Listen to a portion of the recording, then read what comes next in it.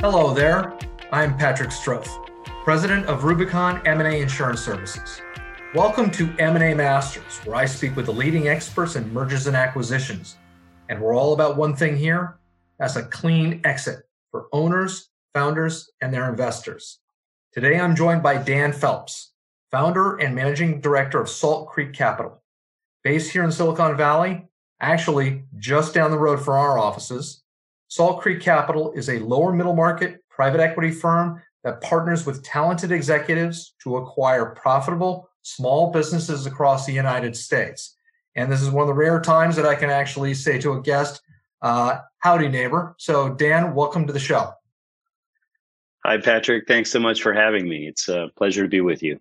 Now, we've got a great story for the approach that Salt Creek Capital takes, and I think we may break a little bit of news here in this interview, so I'm looking forward to that. But before we go down that road, Dan, let's start with you. How did you get to this point in your career? I started in principal investing over 20 years ago, shortly after earning my MBA in the University of Chicago, and spent time in both venture as well as smaller private equity investing experiences before founding Salt Creek Capital over 11 years ago with my partners, two of my partners who are still with me and busy working every day. And I think we had an investment strategy on lower middle market acquisitions that really focused on two factors that evolved into our strategy. First, that many lower middle market businesses, meaning those that were $5 million and below in EBITDA, were largely underserved by the private equity community. Most PE firms looking for businesses larger than that, while those businesses oftentimes were too large for an individual investor to acquire. So there's sort of this soft spot in the market of, I would say, $1.5 million to about $5 million of EBITDA, and we felt like that was a good market for us to serve. And second, it's often the case that those businesses are owner-operated situations or family-owned businesses. So concurrent with a sale of control in those businesses, there's many times a need for new leadership. And so that transition of leadership as part of the acquisition was something that we wanted to make sure that we were prepared for and had the capabilities to work through with a seller concurrent with the transaction. So those two dynamics have really led to how we've developed our investment thesis and platform.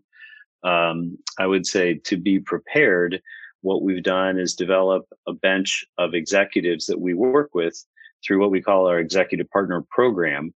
And those folks are involved with our sourcing efforts and ultimately become CEO of a company that we acquire together.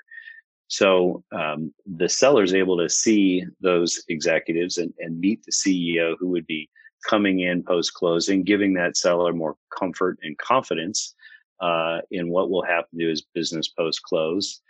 And frankly, those executives enable us to differentiate ourselves from other buyers because, they stand out with the experiences they bring and the accomplishments they've had in their prior roles.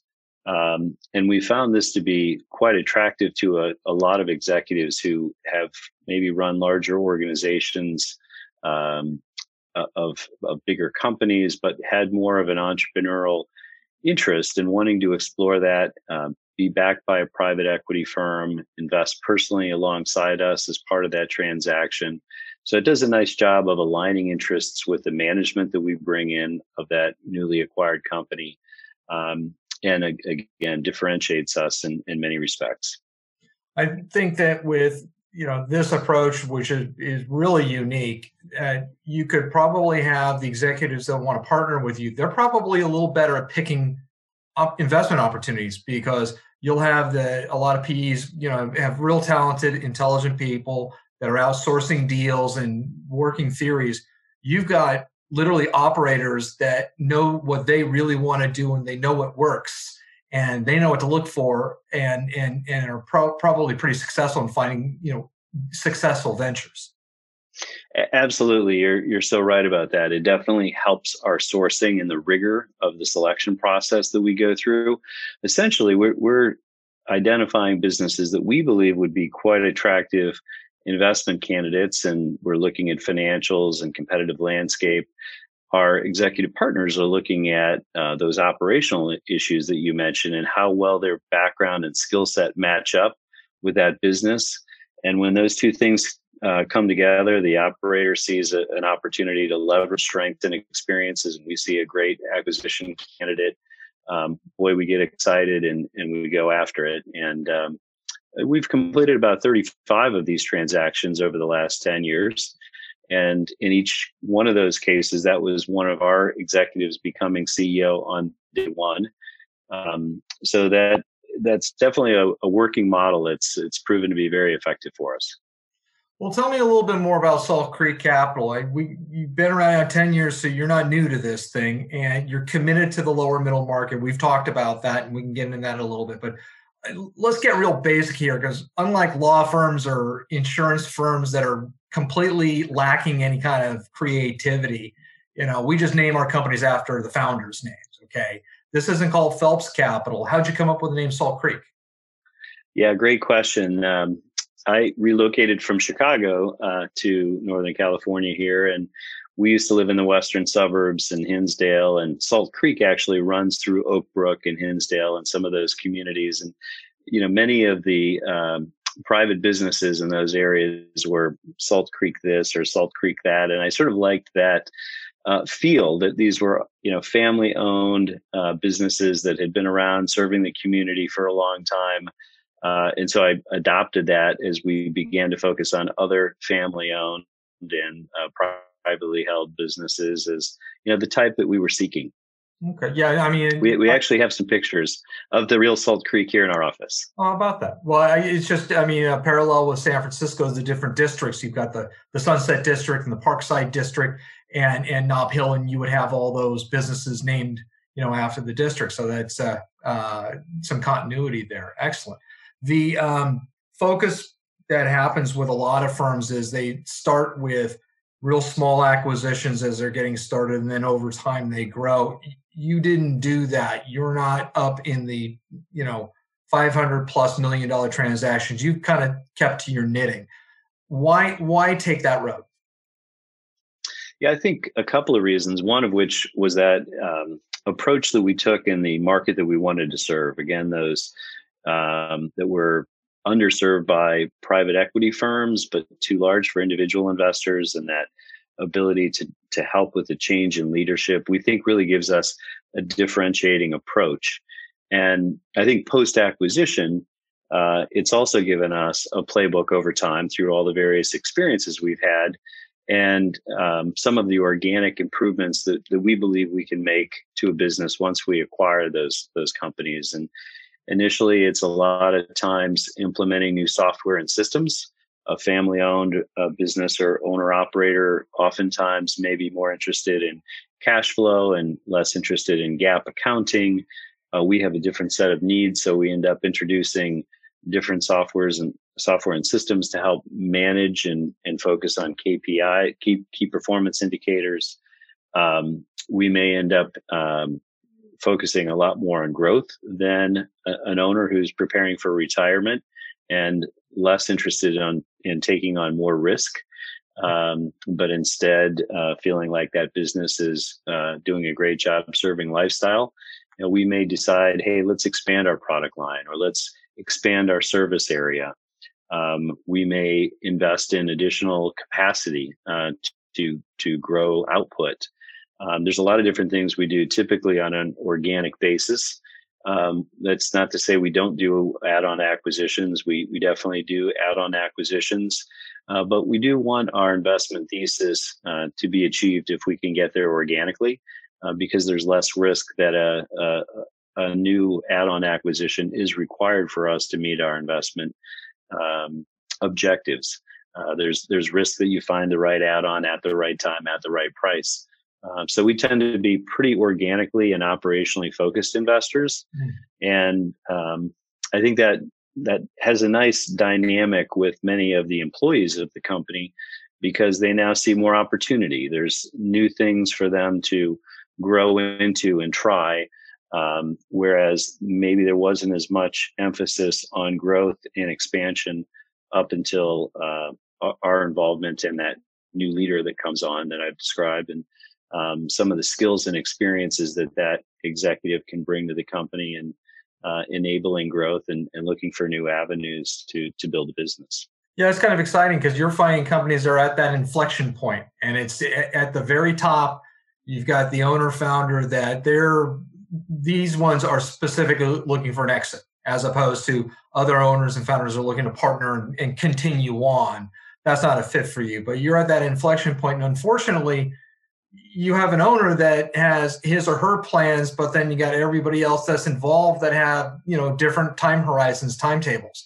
And it's at that point you can go ahead, come in and assist an organization in a pivot. I think that's fantastic. I also really like the idea of serving this underserved market, the lower middle market. Owners and founders, especially those that are looking for an exit, they're not used to looking into M&A. They don't think about it very much, so they don't know where to turn.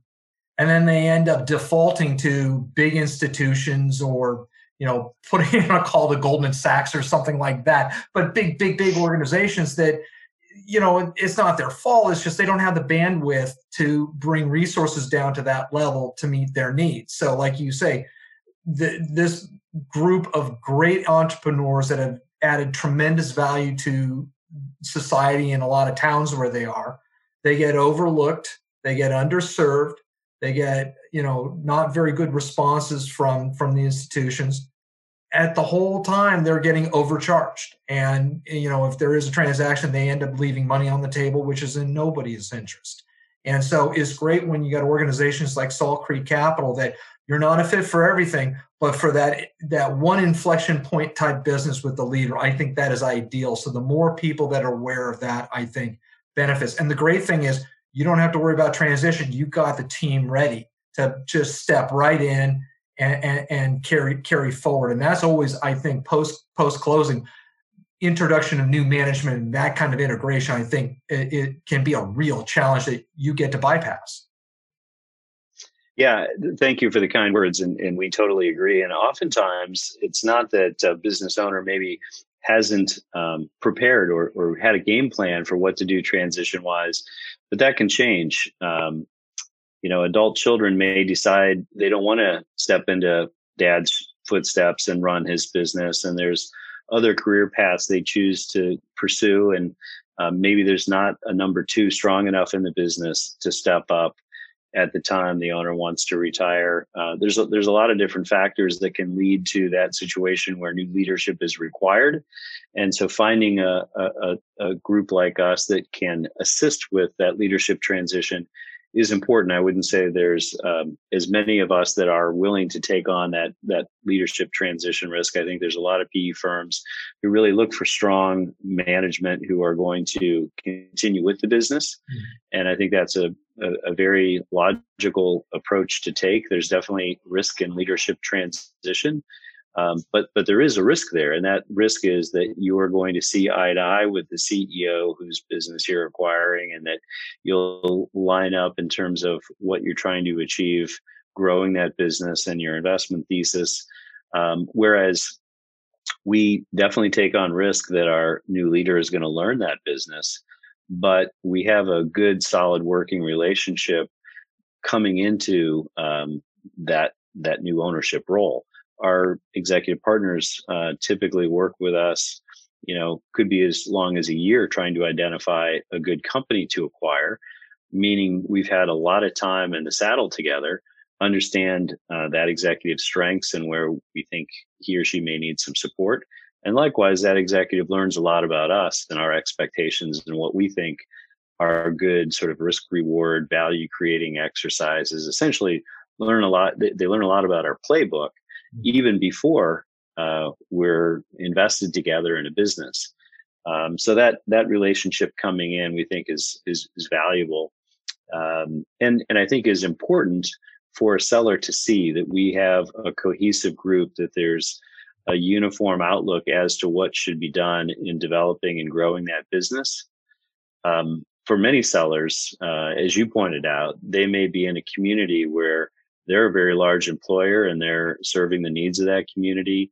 Their name may be on the building out front and they have a lot of pride in that business. And and may have spent more time building that business than raising their kids and their families. And so that handoff is of critical importance. They really want to know that that person who will be sitting in their seat has a lot of great experience, that the ownership group has a long-term growth outlook that makes sense to them. And I think hearing from the CEO and from Salt Creek collectively as to what our plan is for the business, helps ease that transition, if nothing else, from an emotional standpoint.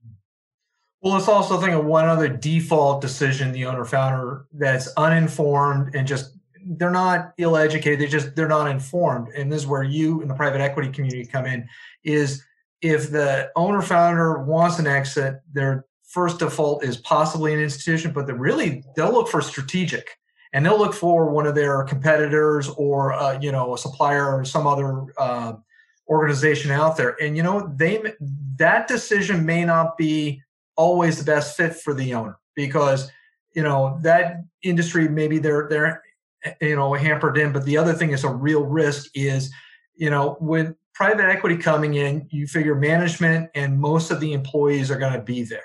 But if it's a strategic acquisition, there are going to be reductions in force. There's going to be redundancies. And there are some organizations where, you've had your team there for decades.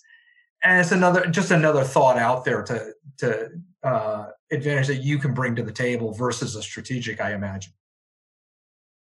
You're absolutely right, Patrick. And I think the range of different outcomes and the range of different types of buyers and transaction type are endless. And you and I are involved in this every day with our life. This is what we do.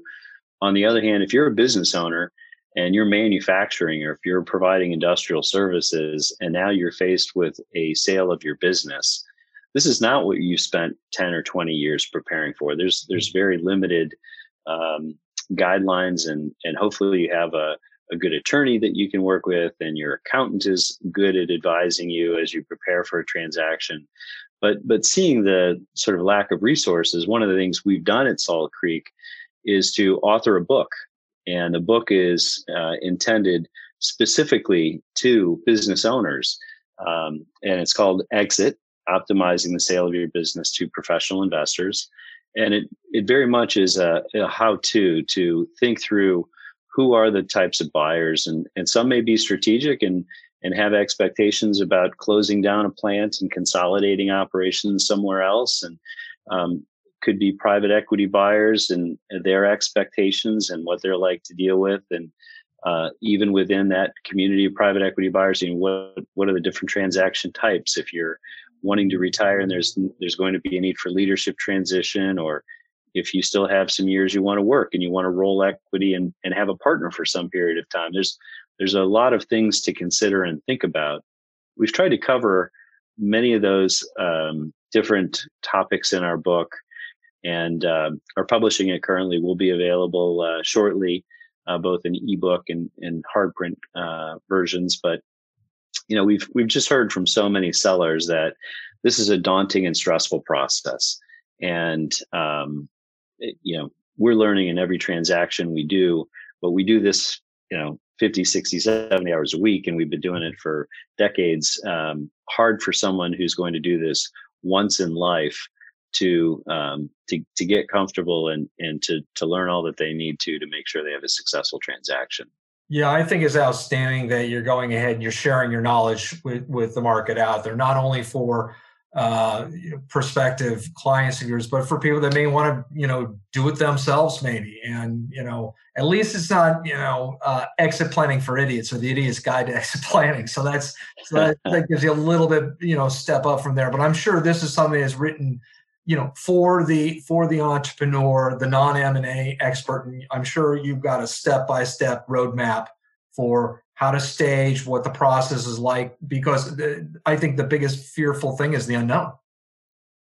Yeah, you're exactly right. And I think, having a book that talks about all these different types of transactions, but also the steps along the way, what are the milestones, topics to consider, related to legal and debt that a buyer may use and leveraging your business. oftentimes are things that we run into business owners and they haven't thought as much about. So we hope that this prepares them. We work with business owners who are working with an investment bank and selling their business and maybe getting good advice. We have some that, like you said, would rather try to do it on their own. Maybe that's because they want to talk directly to a capital provider and have more of a one-on-one, which I think works really well, in particular if there's that leadership transition dynamic, because they're almost looking at it as much as an interview for who's going to be sitting in their seat when they're gone, and not necessarily willing to have the details of their business splashed about to a number of buyers. And so for that owner who wants to have a more direct conversation with a PE firm, interview the person who's going to be sitting in a seat, keep a smaller number of buyers, allow us fewer number of buyers into the details of his business. We think this book will enable that type of transaction as well. Well, I'm looking forward to that. There's one other element with M&A that is discussed theoretically, and there's quite a bit of risk that's involved in these transactions. They don't happen in a vacuum. And when owners and founders come to the realization that, is at risk to my counterparty if things don't go right, that comes really there to front and center, because a lot of business risk can be covered with the shield of the corporation and D&O insurance and other things like that. But when you get into a transaction, the seller for the first time realizes that their house could be at risk, literally, when you're talking some of these deals. And so that brings just a higher level of concern, of stress, and dealing with the unknown. What's been great in the insurance industry is there's a product called rep and warranty insurance that heretofore was available only to deals north of $100 million in transaction value. It has now come down both in price and eligibility criteria to be able to provide insurance for deals as low as between 10 and 15 million in transaction value. I mean, it's become very accommodating. And the purpose of it is to take that indemnity obligation that the seller owes to the buyer and remove it from the seller and put it with the insurance company, so that if there is a post-closing breach of the seller reps to the buyer doesn't pursue the seller, buyer goes right to an insurance company, collects the check. Seller gets a clean exit. They're not going to be fearful of a clawback. And in a lot of cases, the insurance policy replaces any monies held in escrow or withheld. So it's a nice thing that goes out there. It's not a fit for every deal, but I'm just curious, Dan, good, bad, or indifferent, tell us any experience you've had with rep and warranty insurance.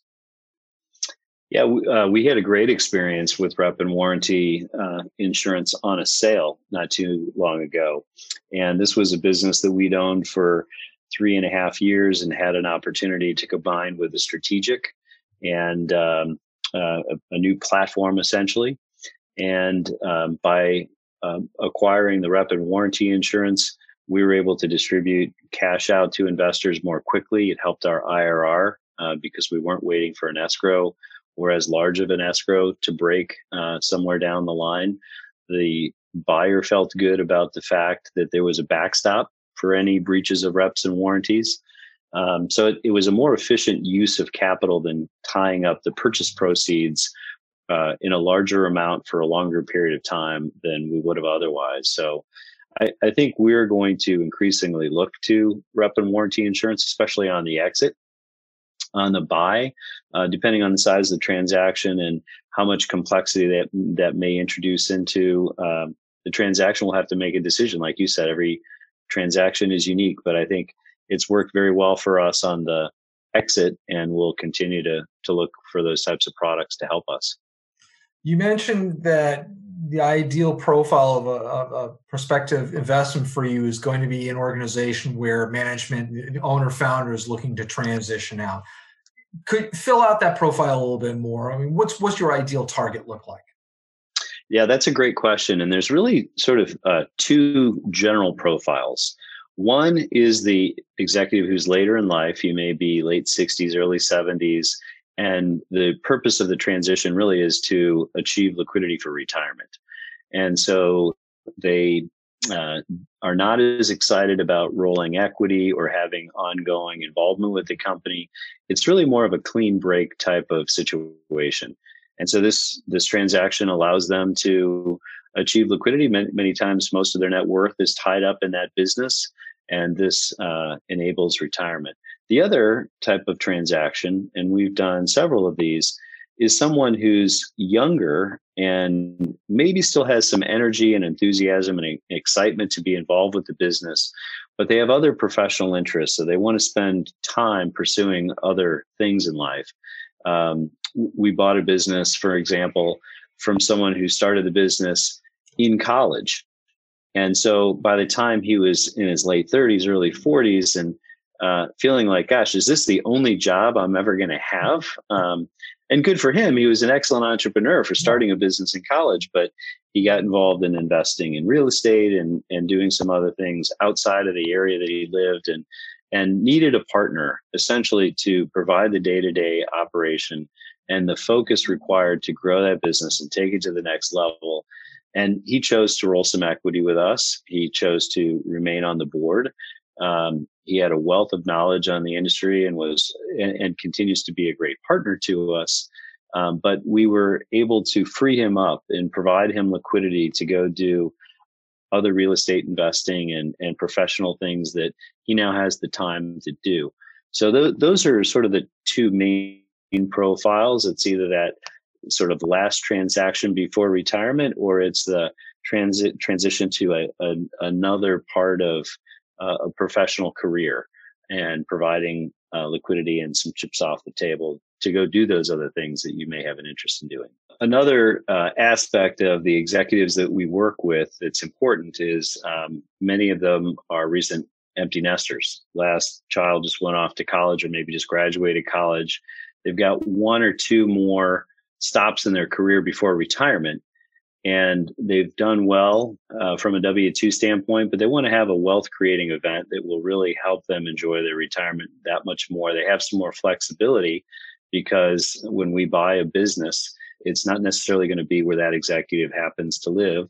So it often results in that executive relocating to where the business is and investing alongside of us and having ideally a very nice 7-digit or more outcome after 5 years when we go to sell that business. And so it's a program that fits very nicely for those empty nesters who want to really try something new for that last experience or two before retirement. And Dan, you mentioned earlier 35 transactions in the last 10 years. That's right. Okay, yeah, you're not new to this, so I think you've completed that learning curve. Let me ask you, we're just in the new year. I think everybody's glad that 2020 is in the rearview mirror. But share with me your thoughts on just what trends you see for 2021 into 2022, either macro or specific to Salt Creek Capital. Yeah, I would say one of the big trends that we've been tracking for years, and we see fortunately over the coming decade, is the large number of baby boomers that are going to be retiring over the next 10 to 15 years. It was a very entrepreneurial generation. Many businesses are owned by someone in their 60s or 70s and will need to transition. So that first characteristic of a seller, of someone looking for liquidity for retirement, we think will be a nice wave over the coming years for us to participate in. Somewhere around 200,000 businesses of the size and type in the U.S. That we would be interested based on our research. And we're doing a lot of work to actually build a database of all of those businesses. And we're doing outreach to those business owners as part of our sourcing efforts. So we hope to find a lot of those businesses of retiring owners or those that are baby boomer. But we'd also be delighted to find those that are still early in their career and wanting a partner and wanting some liquidity and a PE firm to partner with and help drive that business to the next stage of growth. So either of those two characteristics of a seller or business owner are exciting to us, but we're feeling like we're going to be in business for a while, and hopefully this is my last job, and it takes me another 20 years until I'm retiring.